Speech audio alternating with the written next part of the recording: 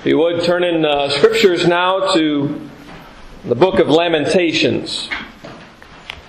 The book of Lamentations, if you remember, we just finished the Song of Solomon. And after the Song of Solomon is the book of Isaiah, and then Jeremiah, and then Lamentations. Isaiah, Jeremiah, Lamentations. And we are looking at Lamentations chapter 1, and we'll read the whole chapter, verses 1 through 22. God's people, these are God's words. How doth the city sit solitary, that was full of people? How is she become as a widow, she that was great among the nations, and princess among the provinces? How is she become tributary? She weepeth sore in the night, and her tears are on her cheeks. Among all her lovers she hath none to comfort her. All her friends have dealt treacherously with her. They are become her enemies. Judah is gone into captivity because of affliction and because of great servitude. She dwelleth among the heathen. She findeth no rest. All her persecutors overtook her between the straits. The ways of Zion do mourn because none come to the solemn feasts. All her gates are desolate. Her priests sigh. Her virgins are afflicted, and she is in bitterness. Her adversaries are the chief. Her enemies prosper. For the Lord hath afflicted her for the multitude of her transgressions. Her children are gone into captivity before the enemy. And from the daughter of Zion all her beauty is departed. Her princes are become like harts that find no pasture, and are gone without strength before the pursuer. Jerusalem remembered in the days of her affliction and of her miseries all her pleasant things that she had in the days of old, when her people fell into the hand of the enemy, and none did help her. The adversaries saw her and did mock at her Sabbaths. Jerusalem hath grievously sinned, therefore she is removed. All that honored her despise her, because they have seen her nakedness. Yea, she sigheth and turneth backward. Her filthiness is in her skirts. She remembereth not her last end. Therefore she came down wonderfully. She had no comforter. O Lord, behold my affliction, for the enemy hath magnified himself. The adversary hath spread out his hand upon all her pleasant things, for she hath seen that the heathen entered into her sanctuary, whom thou didst command that they should not enter into thy congregation. All her people sigh. They seek bread. They have given their pleasant things for meat to relieve the soul. See, O Lord, and consider, for I am become vile. Is it nothing to you, all ye that pass by? Behold, and see if there be any sorrow like unto my sorrow, which is done unto me, wherewith the Lord hath afflicted me in the day of his fierce anger. From above hath he sent fire into my bones, and it prevaileth against them. He hath spread a net for my feet. He hath turned me back. He hath made me desolate and faint all the day. The yoke of my transgressions is bound by his hand. They are wreathed and come up upon my neck. He hath made me my strength to fall. The Lord hath delivered me into their hands, from whom I am not able to rise up. The Lord hath trodden under foot all my mighty men in the midst of me. He hath called an assembly against me to crush my young men. The Lord hath trodden the virgin, the daughter of Judah, as in a winepress. For these things I weep. Mine eye runneth down with water, because the Comforter that should relieve my soul is far from me.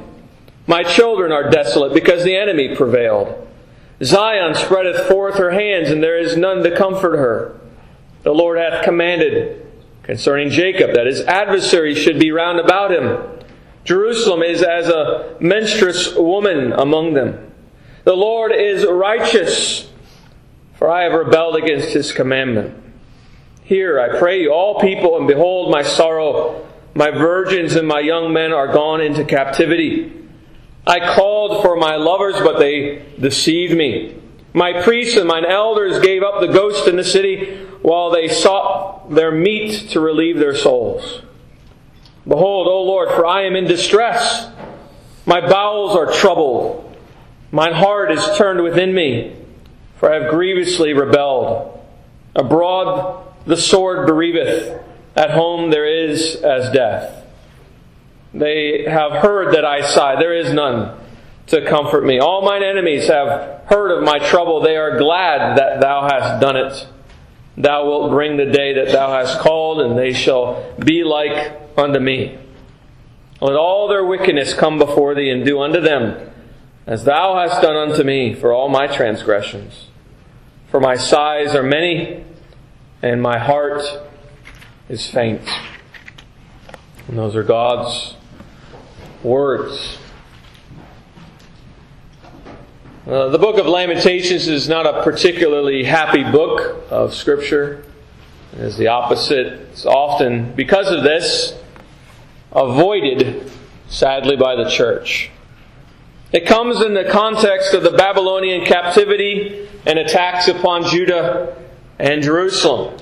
And Jeremiah the prophet is the Lord's instrument in writing this down, but he's sharing, as he's writing it down, his affections. And so we're here learning what godly affections are.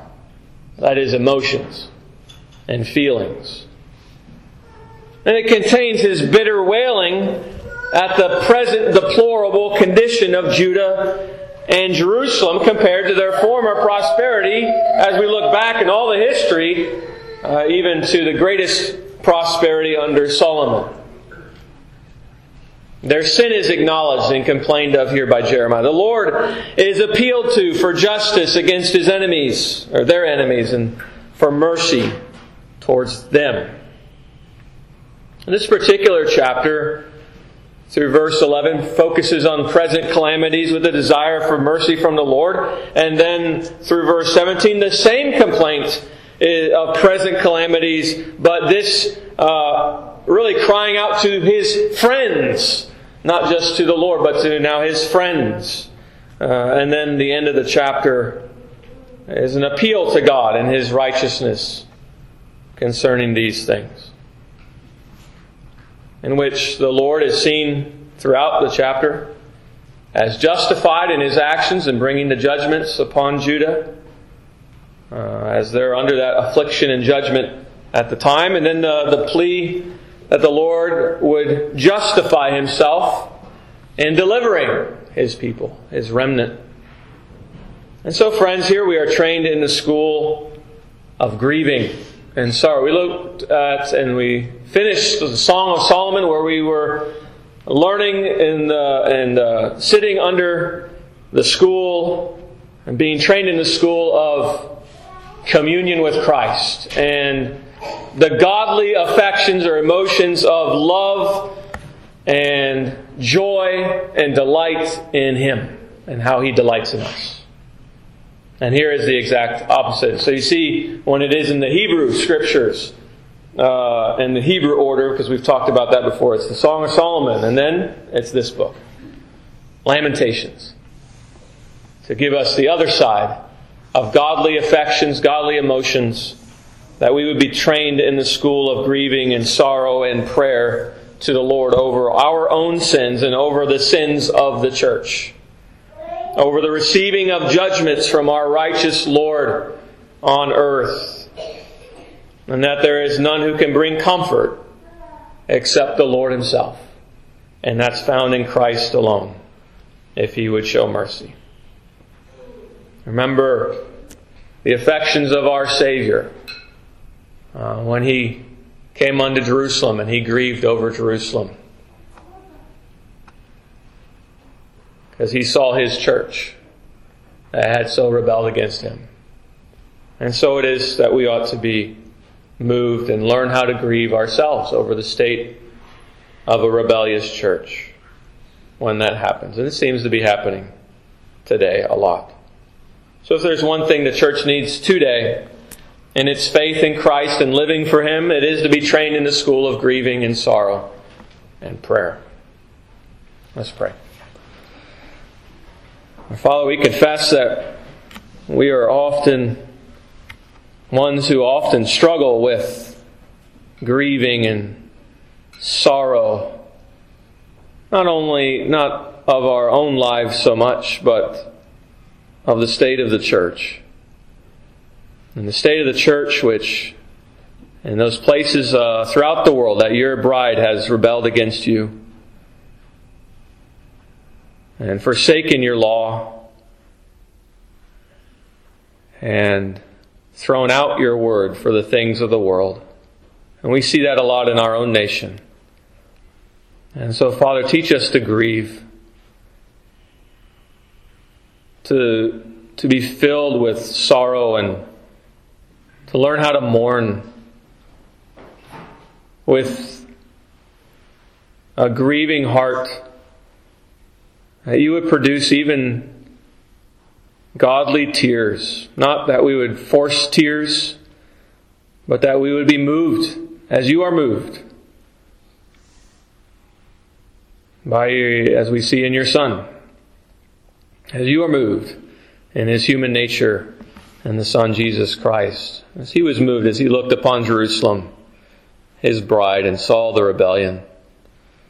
Oh, grant us that, Father, that you would teach us to hate sin and evil and wickedness, and be moved to hate it, and be moved to see, when we see sin, that we would not only have that righteous anger, but grieve, for we desire things better for this, your church. For we desire, just as you desire, a pure and spotless bride. And Father, we have sinned against you as well, even as a congregation. So forgive us where we have broken your commandments, where we have been lazy, where we have broken and taught falsely. If that has happened in any of these things, Father, we ask that you would reveal our sins to us, that we might repent of them as a congregation and as a people who love you. Father, reveal our sin to us by your Spirit and by your grace, that you would show mercy to us and causing us to flee to Christ, that we would receive grace to help in the time of need.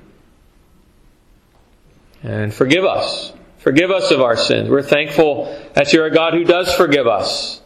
And you cleanse us of our sin as far as the east is from the west. You purify and you sanctify your bride with the truth. And your word is truth. And so, Father, do sanctify us.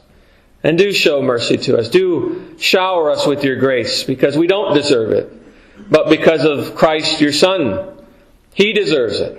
He deserves a pure, spotless bride. For He is perfect and righteous and holy, and He deserves all good. And so grant us good for His sake. And Father, we do pray today, we're thankful for the church. We're thankful for this church.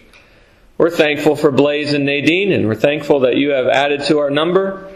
We do pray that you would bless them in this congregation, and that you would use them to bless us in our fellowship and communion with one another, as we seek to commune with Christ, your Son. And Father, grant them many blessings, children, growth in family, that you would grow your family on this earth. And Father, we pray that you would turn the hearts of all of us to see how you build your kingdom. And often we might doubt that and see that the church is tearing itself apart. But there will always be a bride, your church, on this earth. And you're always growing your kingdom. And we're thankful for this. And we're thankful that you have given us Christ as our King of this kingdom. And as He is our Master, we pray that we would follow Him. We pray for all the mothers in this congregation, those who have children in the womb. Father, we pray that you would grant to them good health. I pray for the babies, the same, good health, and you would bring them about safely, and that they would know, the children would know, not one day apart from salvation in Christ your Son. And even today, we pray that they would be able to hear the gospel as you have given them in the womb, even ears to hear. We pray that you would give them ears to hear spiritually the good news of Jesus Christ, and they would believe just as John leapt in the womb. We pray that it would be the same for the children in the womb here, if it would be your will. And if not, at the soonest time, that they would not know any more slavery and bondage to the evil one, Satan. But they would receive a new Father, you. We pray as well that you would turn all of us today from our sins to you, that we would have the blessing of soft hearts, not hard hearts, as we hear your word, that we desire to enter into your rest. And as we rest in you on this Sabbath day, the Lord's day, we pray that you would grant that rest, and so grant the softening, the receiving of your word in our hearts, that we would respond with great praise and sacrificial lives. Now, Father, we're thankful for the presence of Forrest and Hilda here today. We do pray that you would bless them with our company and fellowship. And Father, we do ask that you would cause them to be blessed by your word today.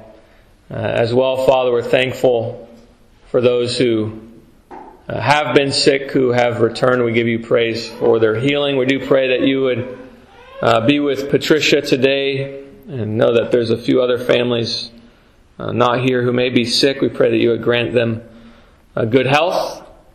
Father, we pray for Arian, who didn't get much sleep last night. We pray that you would bless her and the kids as she's watching them, and grant her rest that she might be here this evening.